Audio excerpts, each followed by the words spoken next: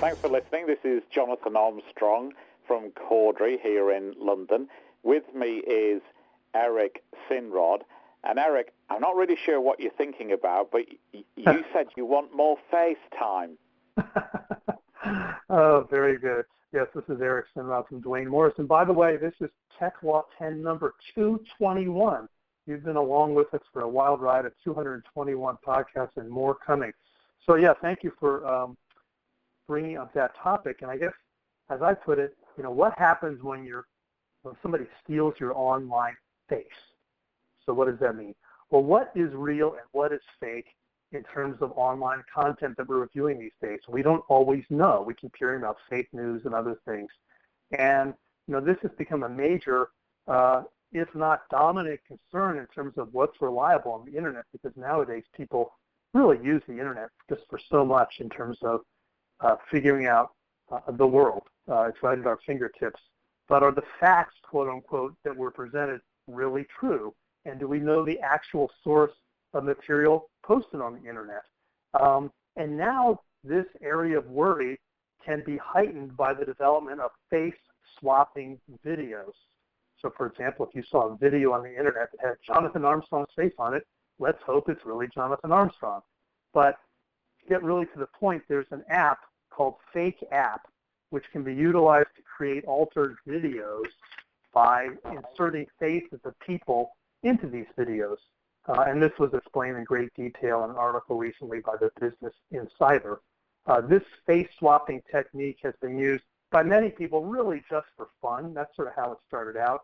I'll give you an example of such humor, if you want to call it that. Nicolas Cage, the actor, his image was inserted to have him becoming Lois Lane in the Superman movie. Now, we don't know whether Nicolas Cage was amused or not, but this was really done for comedic purposes. But the fun really can stop when the faces of celebrities, for example, have been inserted into certain pornographic videos. And this has happened to Taylor Swift and Gal Gadot and others, and they have not been happy by this. And the problem can become even more problematical. What happens, Jonathan, for example, if this type of technology is used such that words are inserted to come out of the face of an important elected official?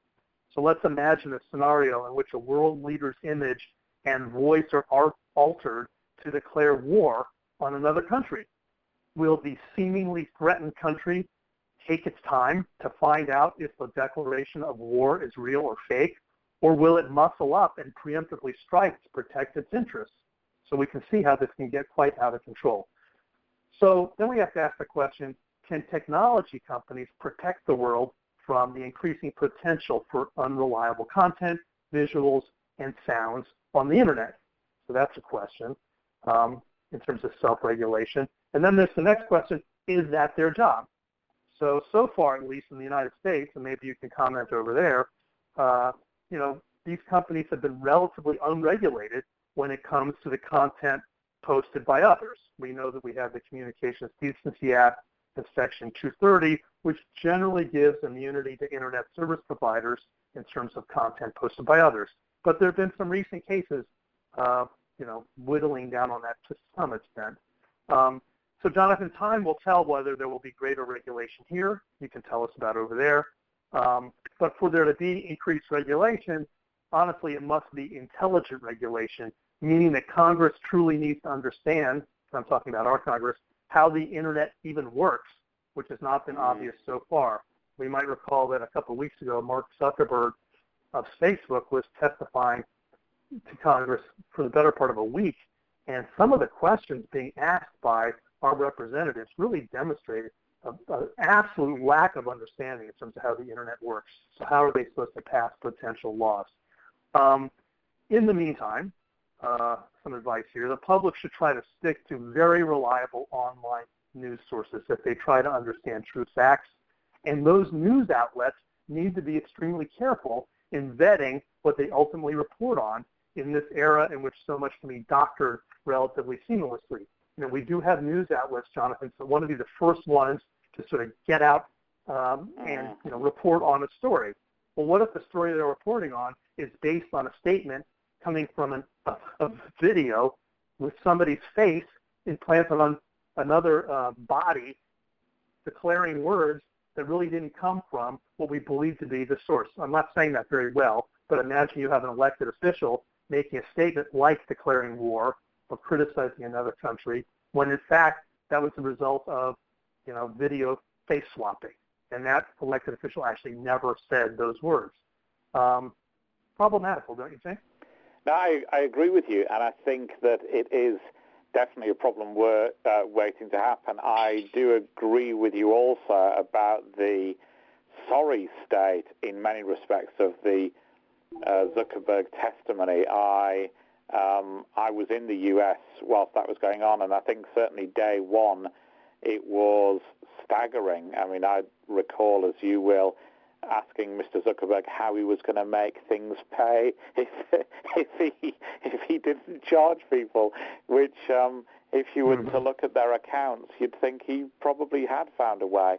And then the senator who had that particularly odd conversation about, sorry if it was a congressman, senator, about sending emails via WhatsApp and getting adverts on them.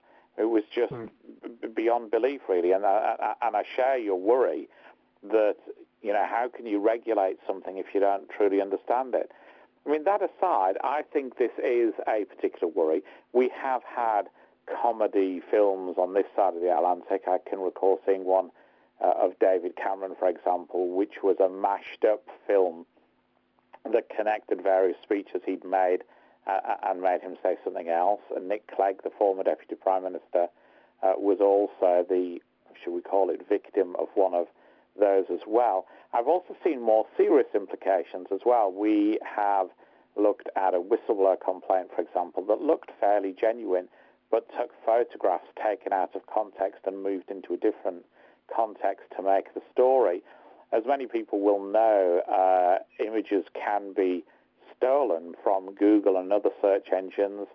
The BBC, for example, ran a very good piece about a married woman whose image had been used for a fake dating profile, which was one of these honey trap type scams where they attract people and then they eventually get duped into sending money to, I think in this case, to fund this lady leaving an abusive partner. And it was all fake, but used her real face and aspects that were her, but with a different name, I think. So we are already seeing, I think, these sort of scams on the internet, and I guess they're as old as the internet themselves. If we look at these 404 emails, for example, where people assume the personality of a lawyer and then send these emails asking for money to be laundered. I think these scams are as old as technology itself, but I agree with you that as we can make it more realistic and more lifelike, then the hit rate of these scams is likely to be higher, and we're likely to see more of them. I mean, from what I understand, these simple emails asking people to help unlock a will in African countries or money out of the state still do have a hit rate, and that's why they still exist. And if we can make a video message or a YouTube message and fake that, then it's likely to be all the more plausible.